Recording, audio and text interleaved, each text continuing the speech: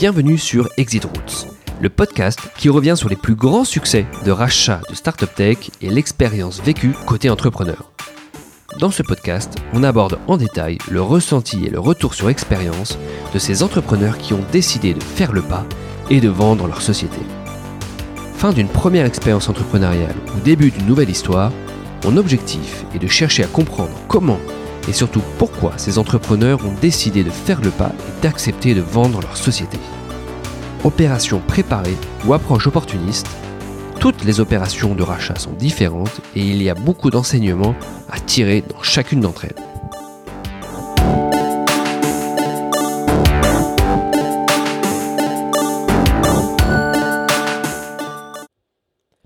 Pour ce nouvel épisode du podcast Exit Routes, je suis ravi d'accueillir Arthur Waller. J'espère que j'ai pas écroché ton... Presque, Arthur Waller. Arthur Waller, voilà, cofondateur donc de la startup PriceMatch. On va en parler en particulier, mais également plus récemment de la startup Penny Lane. Bonjour Arthur. Bonjour. Alors, je suis ravi de t'accueillir aujourd'hui parce qu'on va revenir sur l'histoire entrepreneuriale de PriceMatch. On va du coup parler d'un secteur qui subit le contexte actuel et on va également parler d'un autre sujet qui est Penny Lane ensuite et qui est alors effectivement un secteur tout à fait différent mais aussi tout à fait intéressant parce que il y a beaucoup de choses qui s'y passent sur le côté plutôt fintech ou en tout cas secteur je dirais archaïque qui évolue en ce moment grâce à la tech. Alors d'abord comme j'ai l'habitude un peu de faire sur ce podcast, j'aimerais te laisser te présenter, que tu nous dises un petit peu d'où tu viens, parce que tu commences à avoir un parcours d'entrepreneur assez riche, et c'est assez intéressant de savoir un petit peu comment tu as mis le pied à l'étrier et d'où tu viens. Alors, est-ce que tu peux te présenter, s'il te plaît, Arthur ? Carrément. Donc, Arthur, j'ai 31 ans. Je me destinais pas forcément à l'entrepreneuriat. J'ai fait des études d'économie et d'économétrie. J'ai fait mes stages de master en finance et j'ai pas du tout aimé. Et du coup, c'est comme ça que j'ai eu l'idée de me lancer dans l'entrepreneuriat en 2012 pendant ma césure de master. Et j'avais fait une année d'études à l'étranger où on m'avait parlé d'une startup qui faisait du pricing dynamique pour les tickets des matchs de baseball aux États-Unis. Et donc à la base, on voulait faire la même chose avec des potes en Europe. Donc pour l'Opéra de Paris, le Stade de France, ce genre de choses. On a présenté ce projet au jury de l'incubateur de Sciences Po, qui nous a accepté. Et de fil en aiguille, on s'est rendu compte que le vrai marché pour le yield management ou le pricing dynamique, c'était l'hôtellerie, le vrai gros marché du moment. Et donc on s'est retrouvé à lancer PriceMatch, qui a bien marché, on va en parler, qu'on a vendu du coup en 2015 à Booking.com. J'ai ensuite passé 3 ans au siège de Booking à Amsterdam, jusqu'à l'été 2018. Ensuite j'ai pris un petit break pour voyager avec ma femme, et il y a à peu près 1 an et demi, on a lancé une nouvelle boîte qui s'appelle Penny Lane, en grande partie avec mes associés de PriceMatch et quelques nouveaux. Voilà. Top, on va reparler de Penny Lane, mais alors revenons effectivement sur PriceMatch. Donc tu as créé la société, moi j'ai vu en 2012, tu avais plusieurs associés avec toi, et effectivement donc c'est un sujet de yield management, ou en tout cas d'optimisation des prix. Alors là en l'occurrence on parle de prix de chambre d'hôtel, c'est ça ? C'est ça. Donc en fait le constat de départ, c'était que dans l'aérien, donc typiquement Air France, ils ont une armée d'ingénieurs, mais littéralement une armée, qui vont construire des algorithmes pour tout le temps faire bouger le prix de tous les billets d'avion. Et tout le monde est habitué, si tu prends l'avion, t'acceptes totalement le fait que la personne assise à côté de toi a payé un prix différent, parce qu'elle a réservé à un autre moment, via un autre site ou autre, quoi. Et le problème, c'est que l'hôtellerie, c'est un marché qui est beaucoup plus fragmenté que l'aérien. Et que l'hôtel indépendant au coin de la rue, comme il y en a beaucoup à Paris par exemple, il peut pas se permettre d'embaucher ni une armée d'ingénieurs, et c'est pourtant un problème mathématique assez complexe. Et donc nous le but c'était de démocratiser ce qu'on appelle le yield management ou le revenu management que font des compagnies aériennes, que fait la SNCF, à l'ensemble des hôteliers. Qui, comme je disais encore, il y a une industrie beaucoup plus fragmentée, souvent moins tech aussi que l'aérien ou le rail, parce que plus fragmenté, donc moins de possibilités de mutualiser des investissements et de faire des gros investissements technologiques pour ce genre de système. D'accord. Et tu nous as parlé un petit peu de la genèse au départ, qui était un peu qui était sur un autre secteur, hein, mais c'était toujours dans le yield management. Donc vous en venez finalement à faire ce projet dans l'hôtellerie pour optimiser effectivement pour vos clients le prix des chambres d'hôtel. Alors explique-nous comment ça se passe. Vous mettez le pied à l'étrier tous les 3 ou tous les 4, je ne sais plus si vous étiez 3 ou 4. Comment ça se passe les débuts? Est-ce qu'il y a eu des levées de fonds pour financer la croissance? Comment se passent en fait les premiers pas donc après 2012, après avoir créé la société? Donc on intègre l'incubateur de Sciences Po en janvier 2012. Ça nous a pris 6 mois pour vraiment comprendre que le vrai marché à aller cibler, c'était l'hôtellerie. Donc pendant les 6 premiers mois, on a réussi à décrocher des rendez-vous avec les gens du Stade de France, l'Opéra de Paris. On a regardé aussi tout ce qui est parc de stationnement, un peu commerce, e-commerce. Et en fait, de fil en aiguille, on se rend compte que l'hôtellerie, c'est un marché qui est large. Donc gros revenus, des petits acteurs. Notamment en France, en Europe, 80% des hôtels en France sont indépendants et du coup ils ont vraiment d'autant moins la possibilité d'embaucher des ingénieurs et le cycle de décision est beaucoup plus rapide. Le problème c'est que le Stade de France, l'Opéra, ils étaient intéressés, mais c'est des cycles de décision de 2 ans quoi. Donc toi t'as déjà le temps de mourir avec ta start-up entre temps. Donc hôtellerie intéressant. Premier été, on embauche des stagiaires, on a fait du porte-à-porte dans tous les hôtels de Paris en demandant comment tu fais tes prix aujourd'hui, est-ce que ça peut t'intéresser? Et le résultat, c'était que personne n'avait de solution, tout le monde fait ça sur Excel. Et donc c'est en septembre 2012 que vraiment on se dit, il y a un truc à faire. On avait entre-temps des pilotes, on avait construit tout un modèle économétrique, mais tout tournait sur Excel, avec des scrappers en plus. Et septembre, on se dit, on va faire un logiciel quoi. Donc ouais, vous validez le besoin avec vraiment toute la démarche très classique là Mais on met du temps. Mais vous Pareil mettez du temps. Penny Lane, on met pas mal de temps à valider le besoin, à identifier la cible et tout. Et après, effectivement, on va développer le vrai MVP. On avait un MVP sur Excel, mais ensuite on va développer la version industrialisée de ça, qui est un software, un SaaS, qu'on commence à lancer du coup début 2013. D'accord. On commence à signer des premiers clients début 2013. Et à l'été 2013, donc tout ça c'est autofinancé avec des prêts étudiants. Donc on était en fait 6 cofondateurs. On a mis chacun 12 000 euros de prêts étudiants. On a réussi à avoir PIA1 qui est une subvention de 30 000 euros de la ville de Paris. Donc, en gros on a tenu pendant 1 an et demi avec 150 000 euros. On n'avait pas à se payer de salaire, on avait cette chance-là, on était encore étudiants, donc c'était aussi l'avantage de se lancer à ce moment-là. Parce qu'à l'origine, vous êtes plutôt ingénieurs tous ? Il y avait 3 polytechniciens ingénieurs et 3 avec des profils, 1 purement commercial et 2 un peu 360 degrés. Donc on a fait, moi j'ai fait des maths, mais je suis quand même plus profil, j'ai fait Sciences Po, mais avec une licence de maths. Donc un peu le rôle de product, de faire le lien entre justement les ingés et l'utilisateur. Donc on lance ça et été 2013 on commence à avoir un début de product market fit. On a une première petite chaîne hôtelière à Paris qui commence à s'intéresser et c'est à ce moment-là qu'on est rentré en contact. On a été contacté par Partech qui nous a proposé de faire un tour de seed d'1 million d'euros qu'on a closé sur la deuxième moitié de 2013. Et c'est à ce moment-là que vraiment l'accélération se produit. Donc ils sont venus vous chercher ouais. À ce moment-là et vous commenciez à avoir un premier produit et une certaine traction. Vraiment début. Hein. On a, quand ils viennent nous voir, on fait 5 ou 10 000 euros de MRR. Donc on a 30-40 hôtels qui payent chaque mois pour utiliser notre service.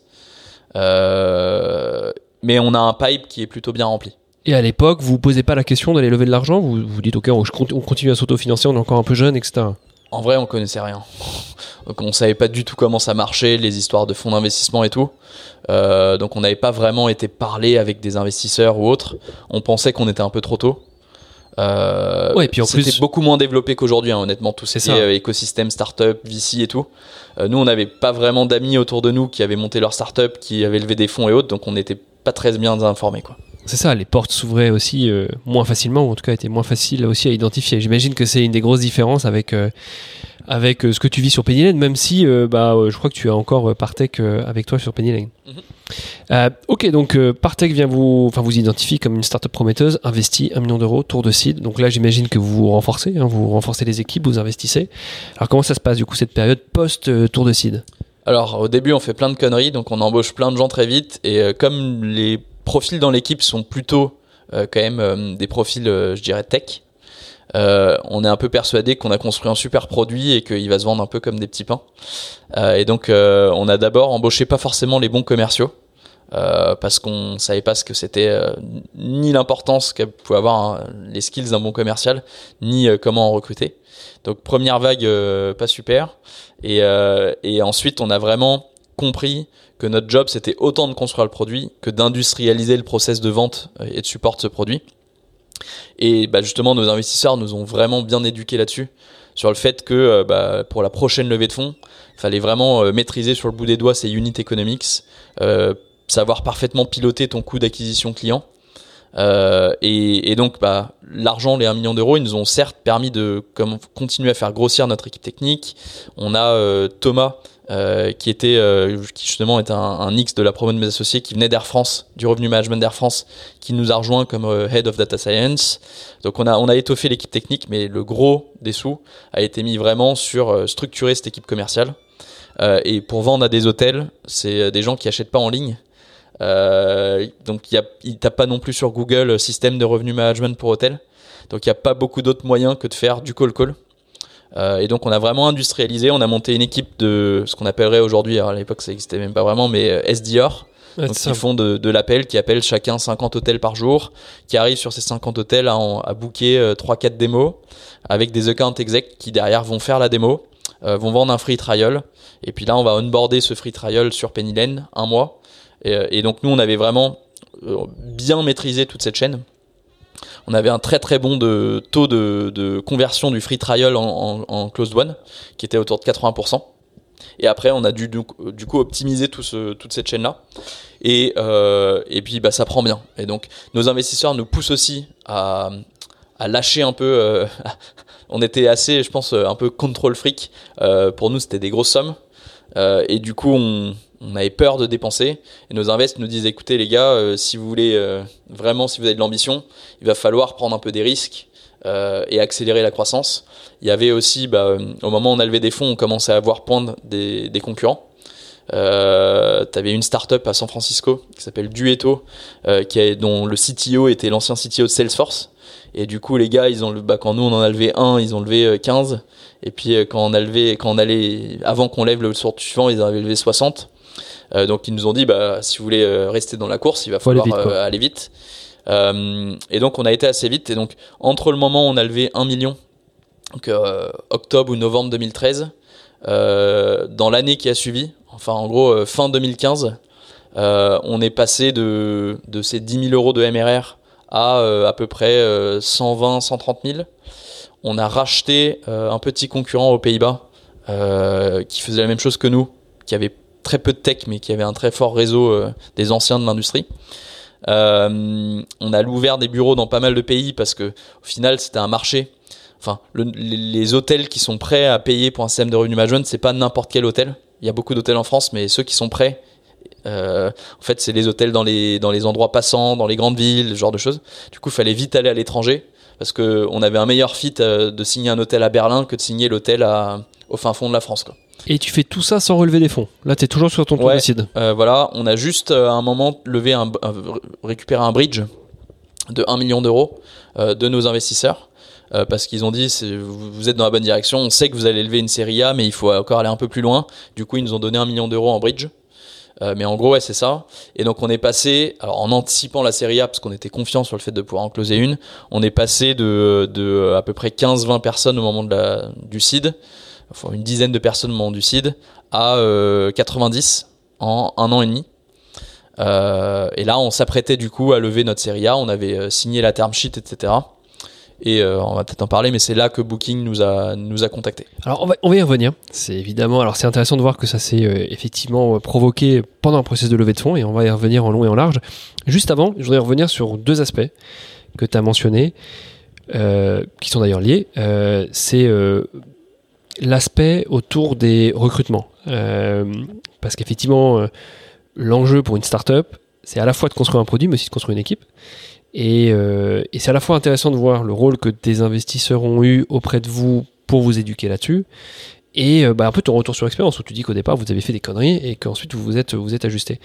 Et le deuxième aspect qui est lié, c'est vous avez racheté un concurrent. Alors, et qui plus est à l'étranger.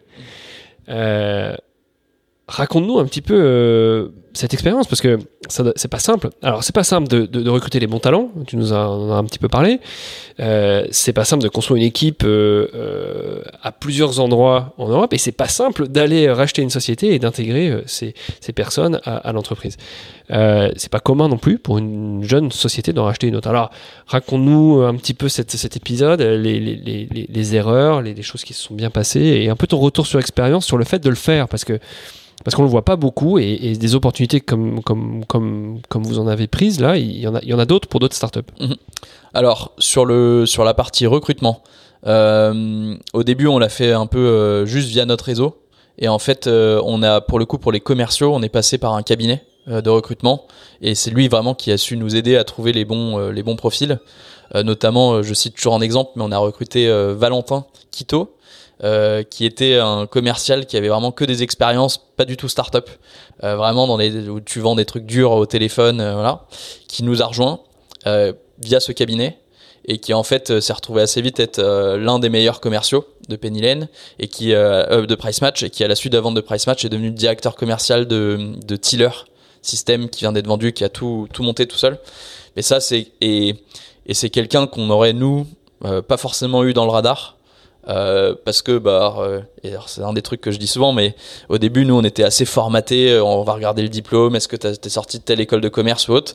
Valentin il a eu le bac, ou je sais même plus s'il a eu le bac ou pas, mais il a pas du tout fait d'école de commerce et tout, et en fait c'était de loin le meilleur.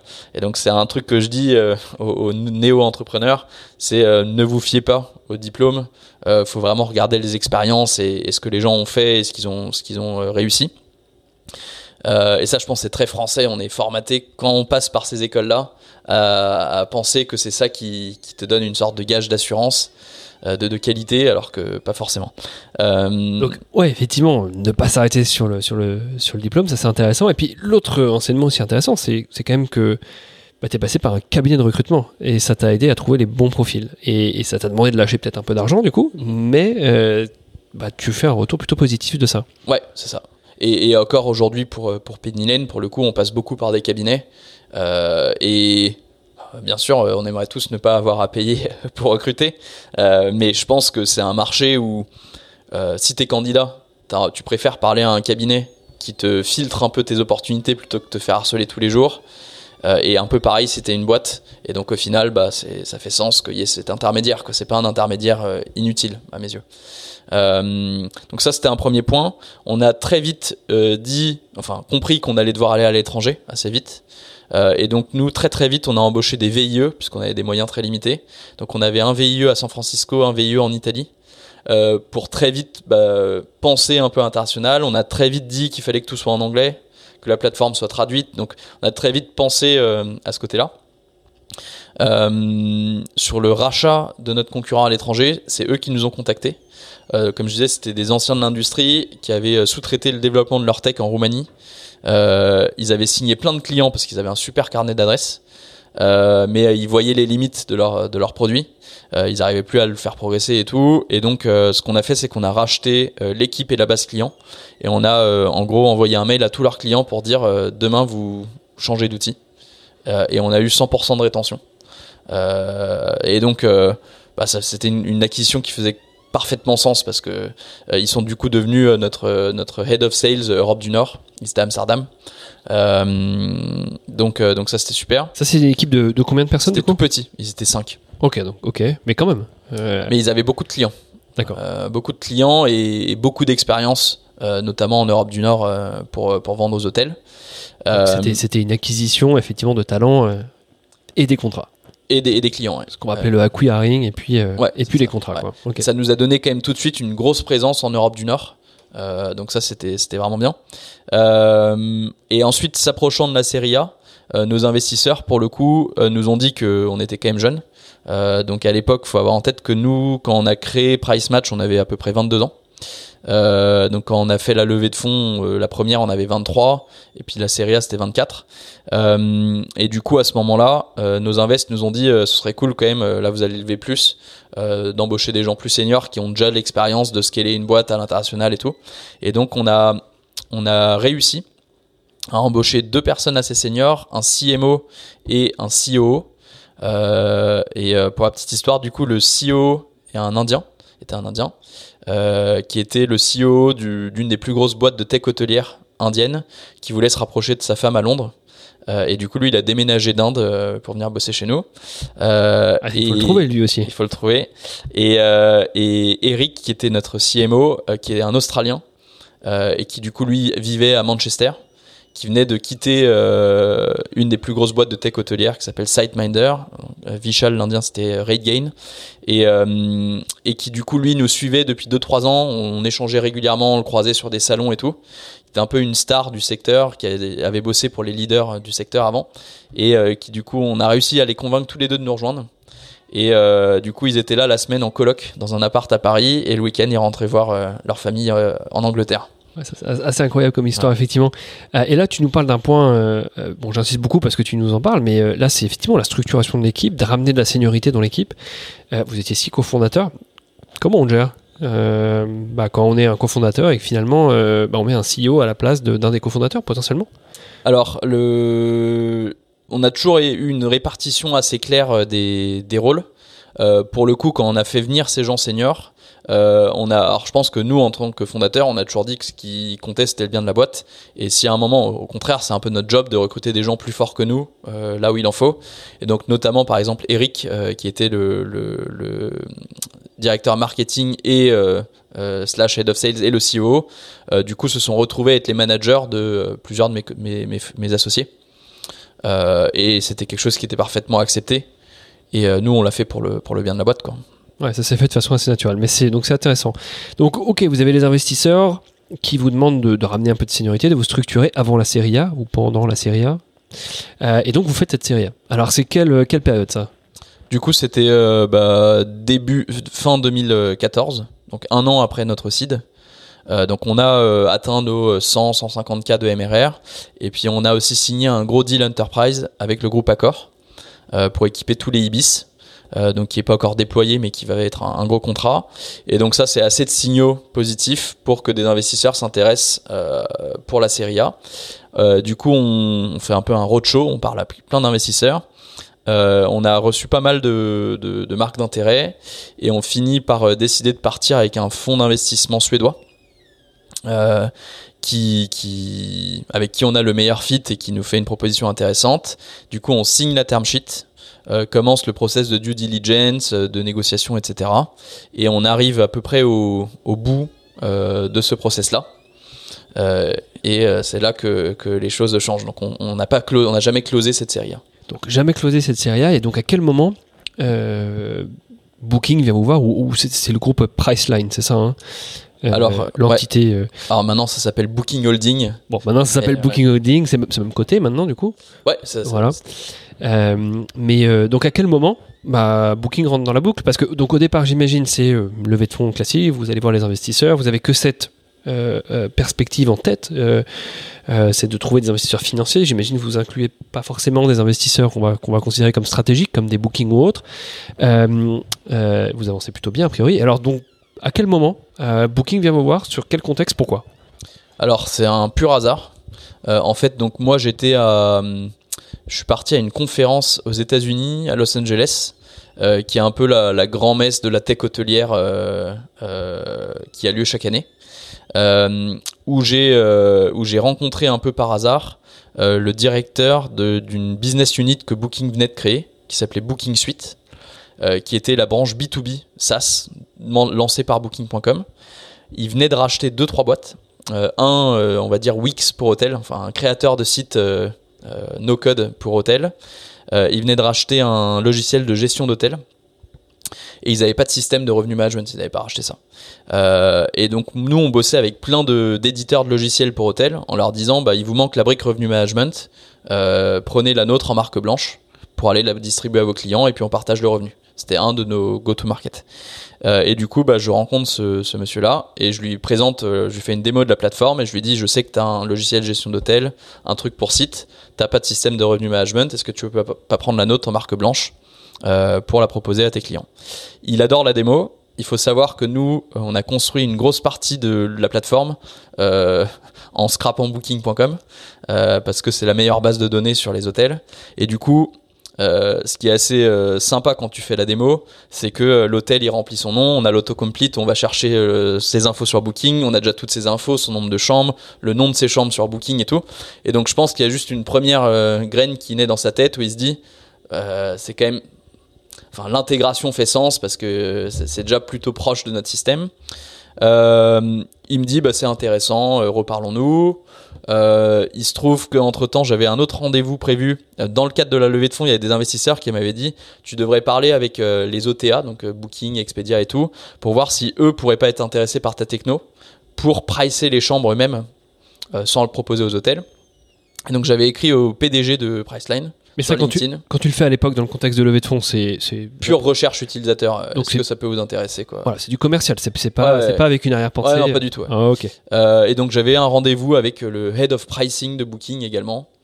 Et du coup, mon contact de Los Angeles, il revient à ce rendez-vous. Voilà. Puis après, la boîte qu'on rachète, elle est à Amsterdam. Et du coup, je vais régulièrement à Amsterdam pour intégrer les 5 qu'on a rachetés. À chaque fois, il me dit viens prendre un café. Et donc tout ça sur l'espace de 4 mois. Et puis d'un café à l'autre, je me rends compte qu'à chaque fois il ramène des gens un peu plus seniors avec lui au café. Et le dernier café, il ramène le CMO de Booking.com et qui me pose des questions pendant ce café du genre c'est quoi la culture de ta boîte et tout. Et donc à la sortie de ce dernier café, j'envoie un WhatsApp à mes cofondateurs en disant les gars, je me demande si ils seraient pas intéressés par nous racheter parce que les questions qu'ils posent, c'est pas des questions de faire un accord commercial marque blanche quoi. Et le lendemain, après ils étaient informés plus ou moins du fait qu'on était en train de lever des fonds. Et quand tu le dis plus ou moins, c'est que tu l'as évoqué pendant une conversation. Sûrement quoi, mais il a dû me demander point de vue financing, c'est quoi la solidité de la boîte, je sais pas quoi. Et du coup le lendemain de ce café avec le CMO, il m'appelle, il me dit we are interested in buying your company. Donc, assez excité. Donc là, c'est un peu l'ascenseur émotionnel quand même. Voilà. Et c'est vrai que c'est quand même Booking. Même si vous êtes en train de lever des fonds, vous avez des belles perspectives, c'est vrai que c'est quand même Booking, quoi, un acteur majeur du secteur. Booking, c'est le plus gros acteur dans le travel technologie. C'est 3e plus grosse boîte d'e-commerce dans le monde, derrière Amazon et Alibaba. Il pèse 100 milliards en bourse, enfin belle boîte européenne en plus, donc c'est la plus grosse boîte européenne tech e-commerce.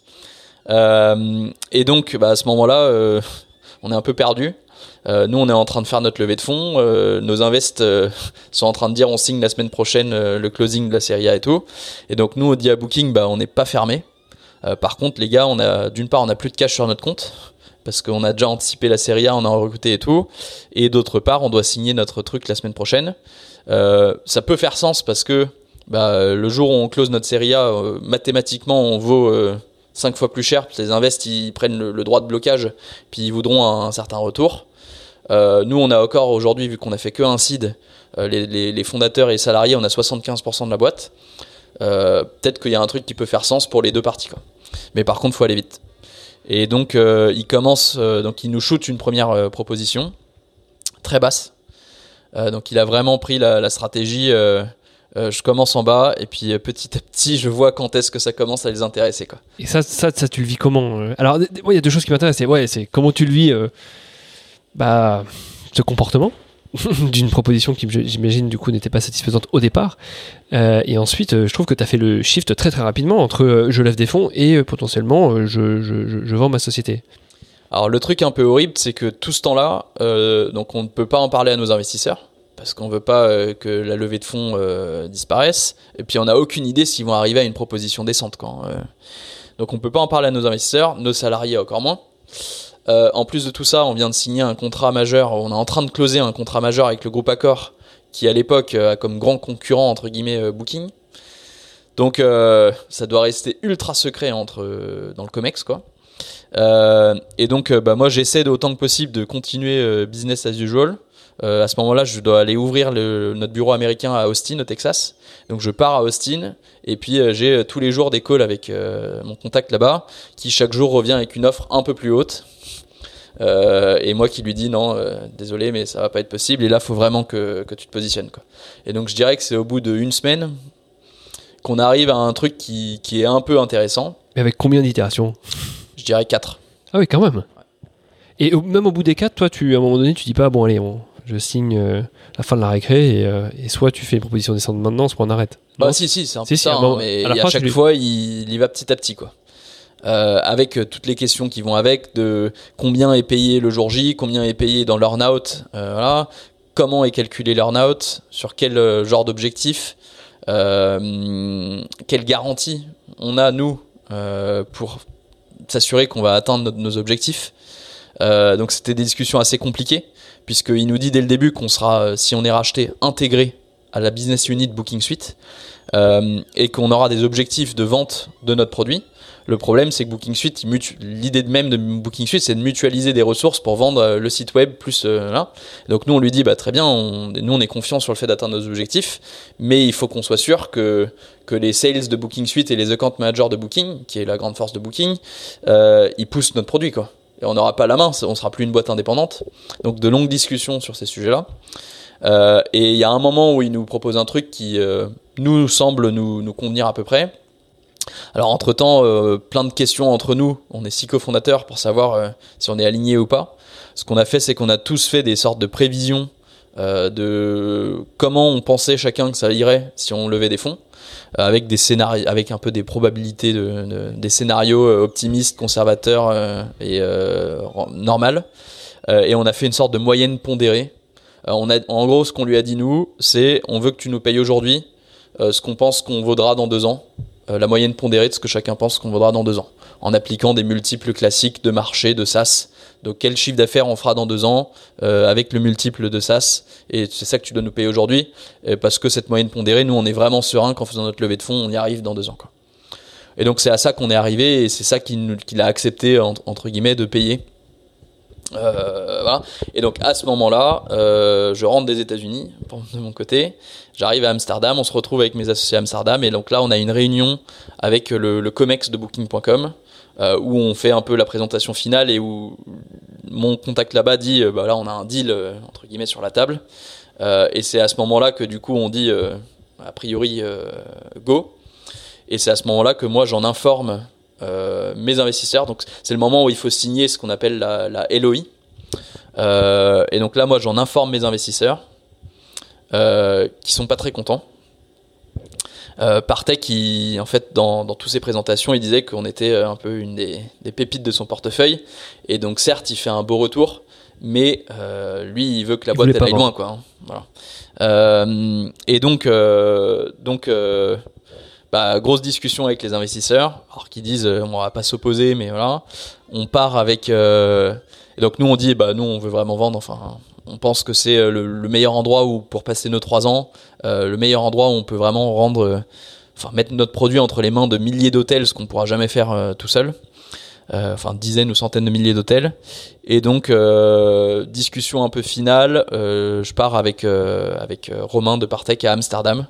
On a rendez-vous là-bas pour un peu négocier les derniers termes, et donc on informe nos investisseurs qu'on met fin à la série A, y compris les nouveaux entrants suédois. Et donc ça vous le faites à quel moment? Vous le faites au moment où on a une LOI. Au moment de la LOI, donc vous prenez encore un risque. Ouais.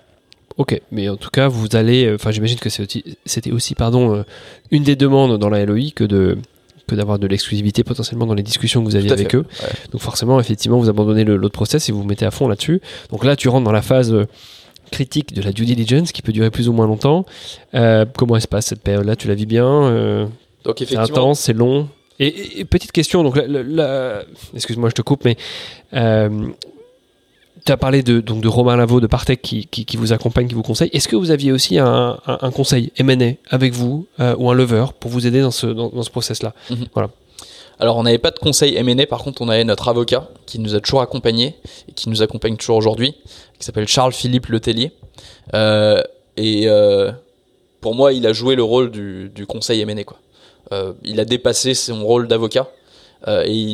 C'était vraiment, on avait avec lui les discussions un peu stratégiques et également de négo, quoi. C'est-à-dire qu'il y a certains points de la négo où je sais que moi je peux lui donner mandat et il va aller négocier directement les points et pas juste parler des considérations juridiques de la chose, quoi. Donc c'est lui qui nous accompagne là-dessus. mais on n'avait pas de banque ou de lever. Donc seul pour gérer le reste, c'est-à-dire seul pour avoir géré le process de levée de fonds et seul pour gérer donc cette fameuse phase de due diligence dans laquelle vous étiez en train de rentrer. Et avant de reparler de cette phase de due diligence, autre question, vous avez une LOI de Booking, est-ce que vous vous posez la question d'aller chercher d'autres LOI ? Parce qu'en plus dans un moment où l'offre, juste avant la signature de la LOI, où l'offre n'était pas forcément en ligne avec vos attentes, est-ce que vous vous dites ok, on va jouer la compétition parce que s'ils sont vraiment intéressés, je vais jouer le côté compétitif pour les faire un peu monter au cocotier. Est-ce que ça, c'est quelque chose qui vous a traversé l'esprit ? Vous l'avez fait ? Vous l'avez pas fait ? Alors non. D'une part, on estimait qu'on n'avait pas le temps parce qu'on n'avait plus de cash sur notre compte. Donc c'était soit on levait des fonds, soit le rachat intervenait là, quoi.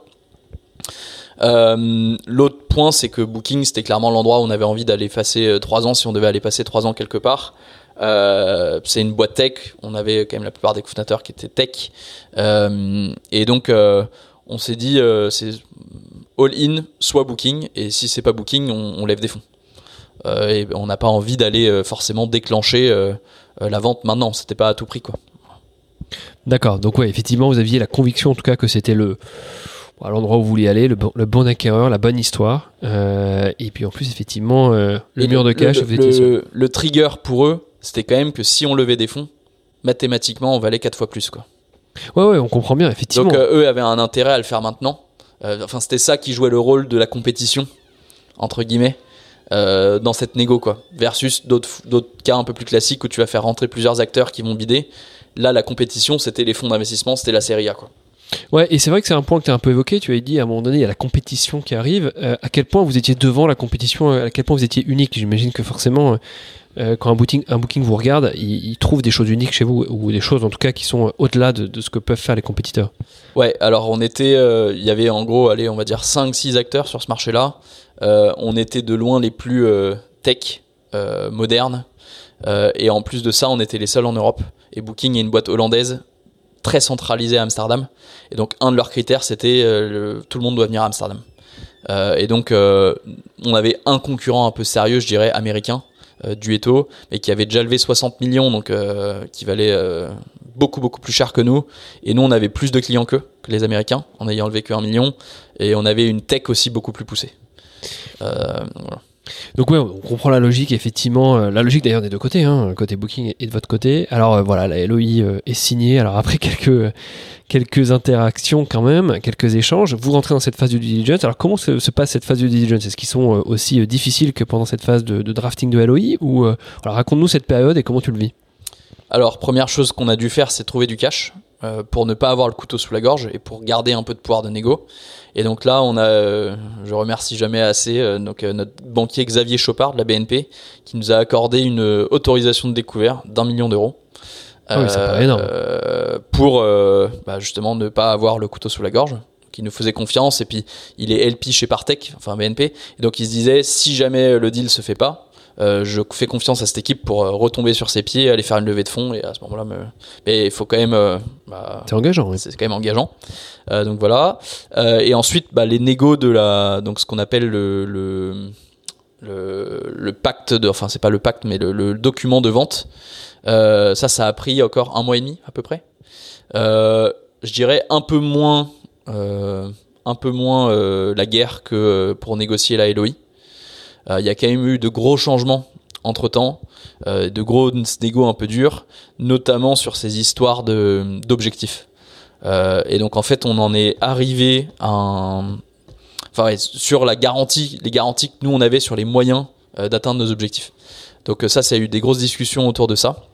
Alors ça, c'est un point très important parce qu'effectivement, souvent dans les transactions où c'est le rachat d'une startup, donc effectivement on évite de faire sortir les fondateurs, ou en tout cas on fait en sorte qu'ils gardent une partie des actions. Alors soit, encore une fois, on fait en sorte que les entrepreneurs gardent une partie des actions, soit on met en place un mécanisme de earn-out, qui est en fait un mécanisme de complément de prix, mais souvent dans les deux cas de figure, il y a des objectifs de performance, c'est vrai.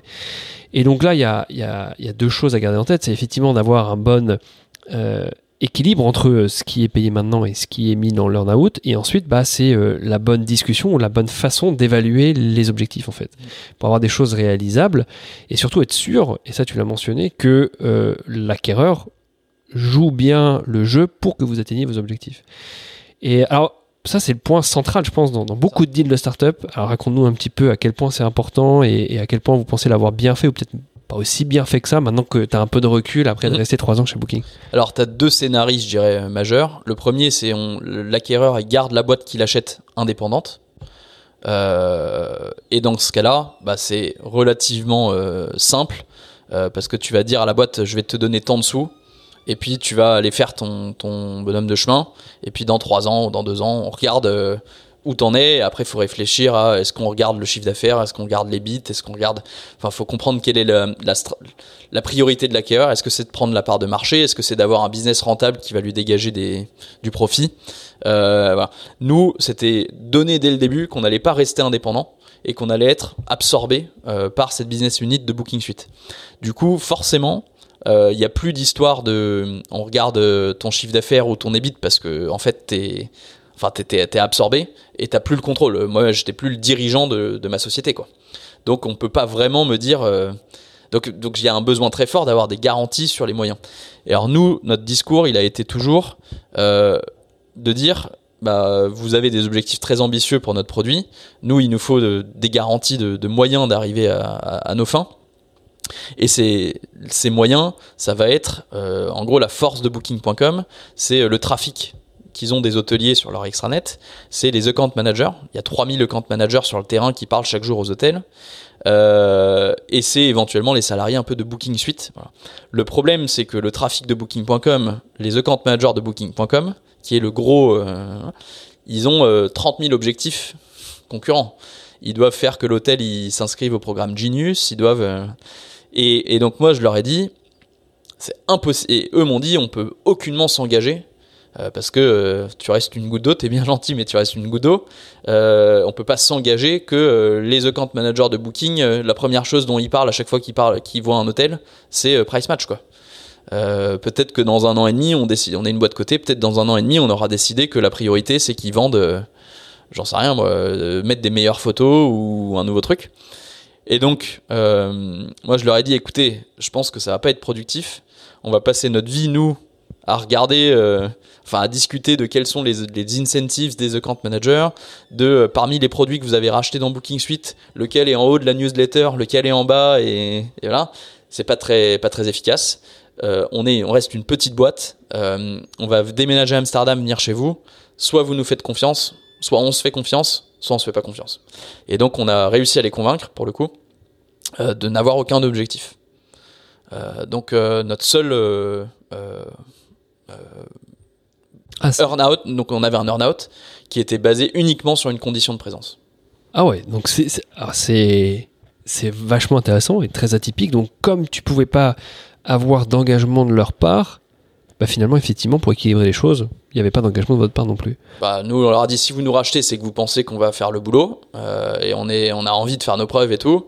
Et nous, si on vous rachète, on pense que vous allez faire du mieux pour la boîte. Faisons-nous confiance, et puis ça nous permettra d'être plus agiles et de pas avoir de discussions absurdes là-dessus, quoi. Ouais, super intéressant, effectivement. Du coup, ça apaise tout le monde, et ça vous apaise les uns et les autres, et la relation, j'imagine, post-acquisition. Alors justement, avec un peu de recul, t'es resté 3 ans chez Booking, vous êtes resté 3 ans chez Booking, peut-être qu'il y en a encore qui sont chez Booking d'ailleurs. Comment ça s'est passé ? C'était la bonne façon de faire ? Ouais. Alors ça a été une expérience super, et c'est une boîte qui effectivement respecte tous ses engagements. Donc ils ont toujours fait exactement ce qu'ils avaient dit qu'ils feraient. Je trouve que ça a été vraiment bien d'avoir cette confiance mutuelle, et que ça nous a permis d'être agile, de changer plein de fois, de faire des pivots, de business model, de genre de choses, sans avoir des discussions malsaines ou de tensions. Et je pense que ça s'est beaucoup mieux passé. Il y a d'autres boîtes qu'ils ont rachetées avec des objectifs, où je pense que c'était beaucoup plus malsain, quoi. Après, faut tomber quand même sur faut avoir confiance, quoi. Il faut que ça se passe bien. Après, donc nous, on avait par contre une très grosse partie de notre deal qui était sur l'earn-out. Plus de 50% qui était sur l'earn-out. Donc après, et c'était une zone grise. Qu'est-ce qui se passait si pendant ces 3 ans on partait ? C'était pas très clair, ça, pour le coup. Même dans la documentation, c'était pas très clair ? Non. On avait des actions du plan standard des op de Booking.com. Et donc c'était pas forcément très clair ce qui se passait. D'accord. C'était la zone grise, donc nous aussi on devait faire confiance là-dessus. Et après la personne qui nous a racheté, qui était le directeur de Booking Suite, lui il m'a dit, alors est-ce qu'il mentait ou pas je sais pas, mais il m'a dit que dès le début il avait l'intention de ne pas nous donner d'objectifs, et que lui dans sa négo, le fait de mettre des objectifs et de tenir à ça, c'était juste pour voir à quel point nous on était sereins sur notre produit, et que si moi j'avais pas été prêt à signer une term sheet avec des objectifs assez ambitieux, il se serait dit ok, le gars ne croit pas vraiment à son produit, et que donc c'est ce qu'il m'a dit, que il avait toujours eu l'idée à la fin de la négo d'enlever les objectifs, mais qu'il voulait voir jusqu'où on était serein là-dessus quoi. Ok, ouais, c'est intéressant. Alors l'autre truc intéressant, c'est vrai, c'est la proportion de l'earn-out versus le prix payé à date. Effectivement, c'était un équilibre important. Enfin, c'était un déséquilibre entre guillemets très important. Enfin, souvent on voit plutôt une part du paiement à date plus importante que l'earn-out évidemment. Mais là, donc vous, c'est vrai que c'était aussi un engagement de votre part là-dessus, que de récupérer. En plus, nous, c'était de l'action de Booking. Hein. En plus. Donc, alors il se trouve qu'elle a doublé en 3 ans, donc c'était bien pour nous.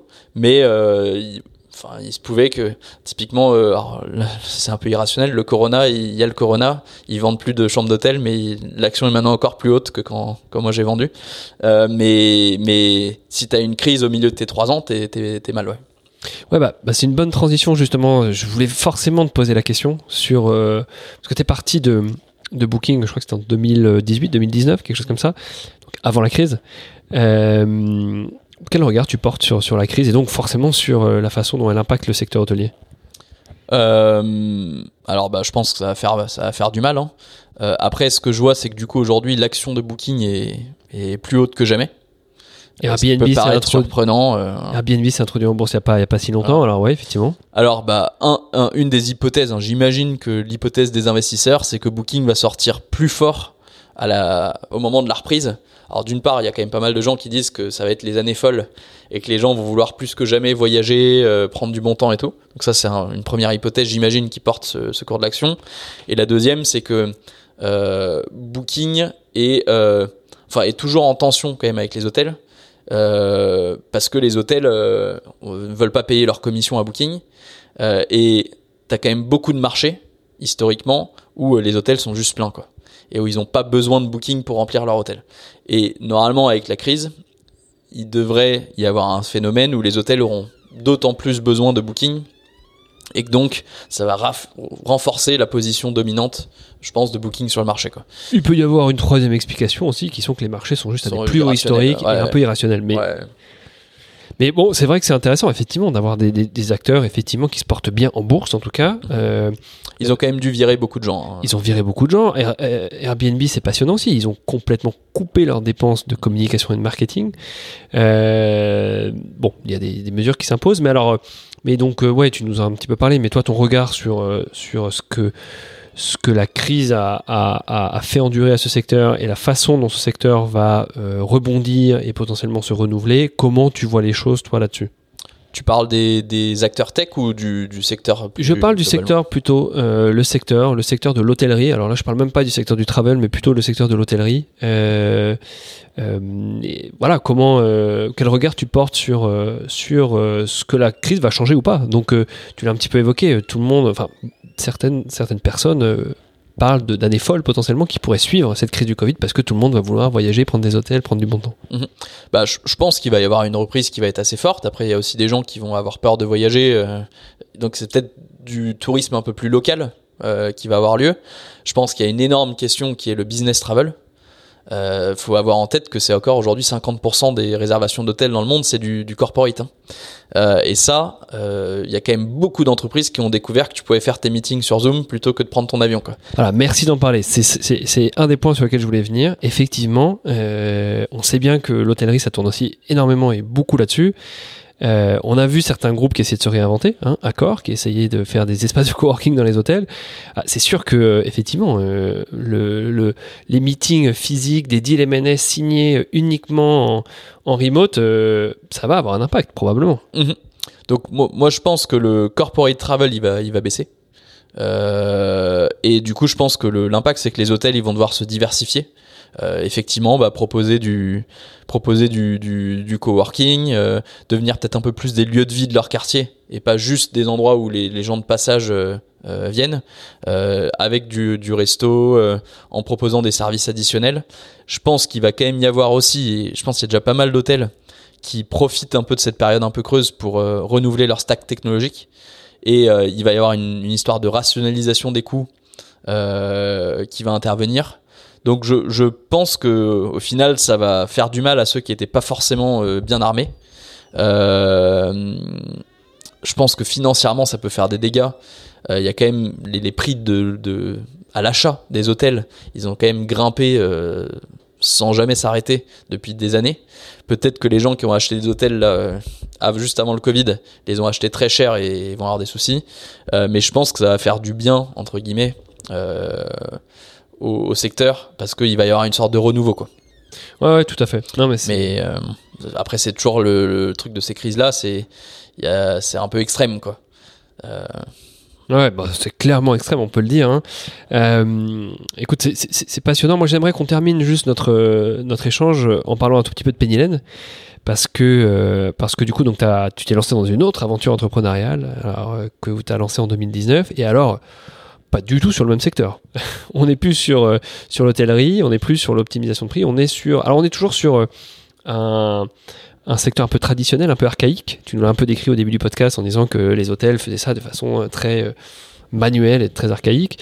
Là, c'est pareil, tu t'attaques au secteur de la comptabilité, en fait. Et alors, raconte-nous un petit peu pourquoi. Pourquoi tu fais ce grand écart ? Qu'est-ce qui t'a donné envie de lancer Penny Lane ? Qu'est-ce qu'est Penny Lane ? Et comment un peu tu vois la suite avec Penny Lane ? Parce que tu viens d'annoncer récemment une levée de fonds de 15 millions d'euros début janvier. Donc, j'imagine beaucoup de perspectives aussi sur ce sujet. Ouais, alors comment on en est venu à l'idée de Penny Lane ? Nous, ce qu'on veut toujours, c'est régler des problèmes. Si on va passer du temps sur un truc, il faut que ça en vaille le coup. Et donc la manière dont on est venu à l'idée de Penny Lane, c'est qu'on a été interviewé des dirigeants, beaucoup de startups, là on a le plus de réseaux, mais aussi justement des hôteliers, des restaurateurs, en leur demandant quelles étaient leurs problématiques au quotidien. Et le sujet de la compta et du pilotage financier est revenu sur la table très souvent. Et donc là, on a creusé pour comprendre comment ils faisaient leur admin, comment ils faisaient leur compta, comment ils avaient choisi leur comptable, combien ça leur coûtait, qu'est-ce qui marchait bien, qu'est-ce qui pouvait être amélioré. Et la conclusion, c'était qu'ils aimaient tous leur comptable, mais que par contre, il y avait des outils archaïques pour collaborer avec son comptable, et surtout une énorme frustration sur l'accès à sa donnée financière et au pilotage financier. Et donc notre but avec Penny Lane, c'est de s'assurer que les dirigeants de TPE, PME, start-up puissent à tout moment accéder à leurs données financières pour prendre les bonnes décisions. Et du coup, pas forcément fait exprès, mais t'as quand même pas mal de liens avec notre business d'avant. T'as un premier lien qui en fait c'est des outils d'aide à la prise de décision pour de la TPE, PME, qui est un peu la même chose que PriceMatch, même si PriceMatch c'était très spécifique, c'était de l'aide à la décision sur le prix de tes chambres. Là, c'est plus sur ton business de manière générale, mais ça reste du SaaS pour des dirigeants de TPE, PME, avec du SaaS qui a un peu la même visée de gagner du temps et gagner de l'argent. T'as un deuxième gros point commun qui est la connectivité. Donc un des enjeux phares de PriceMatch, c'était de récupérer la donnée, parce que nous, ce qu'on sait faire, c'est des algos qui vont recommander le bon prix, mais l'algo, tu peux que le faire si tu as la bonne donnée, qui est le prix de tes concurrents, le nombre de chambres déjà vendues pour une nuit donnée, les événements qui vont arriver sur cette nuit-là et tout. Et c'était sûrement le truc qui a fait qu'on a été plus vite que nos concurrents américains, c'était ça. Et qu'on ait eu une approche un peu agressive de la connectivité et de pas forcément attendre que tous les logiciels de gestion d'hôtel en place nous donnent une API, ce qu'ils n'avaient pas, pour se connecter, mais plutôt dire je vais trouver un moyen un peu acquis d'aller me connecter à chaque logiciel de gestion d'hôtel. Et en fait, pour Penny Lane, l'enjeu clé, c'est encore une fois la connectivité, puisque pour le pilotage financier, il faut qu'on soit connecté à ta banque, il faut qu'on soit connecté à ton Stripe, il faut qu'on soit connecté à ta paye, il faut qu'on soit connecté à tes factures d'achat, tes factures de vente, et donc c'est encore un enjeu très très fort. Mais sinon, c'est un business qui est relativement similaire.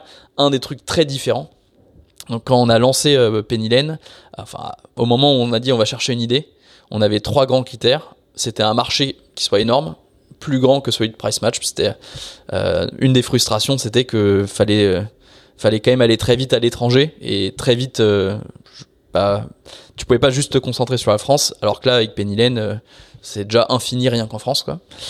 Deuxième gros critère, c'était que la tech soit un élément différenciateur majeur, ce qui était déjà le cas pour Price Match.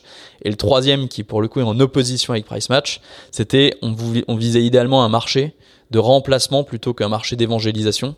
Notre frustration avec Price Match, c'est que la plupart des hôtels, ils faisaient leur prix sur Excel, et donc ils étaient conscients que ce qu'ils faisaient sur Excel était pas fin, mais ils disaient Excel est gratuit et votre truc coûte 250 € par mois, j'ai pas envie de sortir 250 € par mois. La beauté avec la compta, c'est que tout le monde doit avoir un comptable, a déjà un comptable, paye déjà un comptable, et donc nous on arrive en disant tu vas payer la même chose mais ça va être 10 fois mieux, plutôt que de devoir créer un besoin entre guillemets. Et donc ça c'est un truc qui est super, et donc un des trucs vraiment sympas avec Price Match, avec Penny Lane, c'est que aujourd'hui, depuis le lancement, quasiment tous les clients qu'on a signés, c'est de l'entrant. On n'a pas à aller les démarcher. Ils ont vraiment un besoin déjà très fort existant. Il faut juste qu'on leur montre qu'on sait répondre à ce besoin. Et ça, c'est un truc qui est sympa. Plus le fait que tu es vraiment dans leur quotidien, parce que la facturation, le paiement des fournisseurs, le pilotage de la trésor, tu es dans le day-to-day du dirigeant de TPE-PME. Et donc ça, c'est un truc qui nous plaît beaucoup avec mes associés. Ouais, non, c'est vrai que c'est intéressant le point de remplacement versus évangélisation. Plus facile de vendre un produit effectivement si le besoin existe déjà plutôt qu'à d'aller susciter un nouveau besoin. Ouais, très intéressant. Et donc je le disais début d'année, là vous venez de lever 15 millions d'euros, donc vous allez faire pas mal de recrutement, vous avez de grosses ambitions, donc de continuer, on comprend, de croître sur le marché français tout d'abord parce qu'il est énorme. C'est ça. Et nous l'idée c'est d'aller équiper à la fois les dirigeants et à la fois leur cabinet comptable.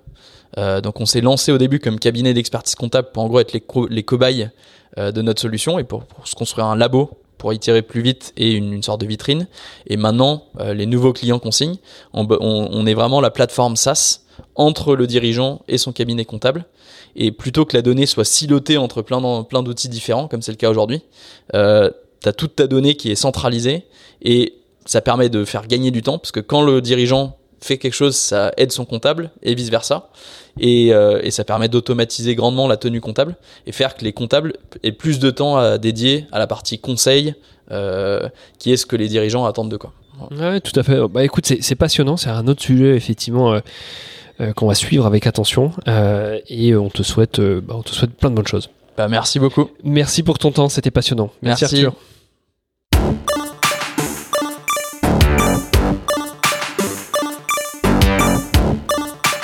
J'espère que vous avez autant apprécié l'écoute de cette édition que j'ai pris de plaisir à préparer cette interview. Encore merci pour votre écoute et de nouveau pensez à vous abonner sur Apple Podcast ou SoundCloud à mon podcast Exit Routes. Enfin, n'hésitez pas à commenter et partager cette édition autant que vous le souhaitez.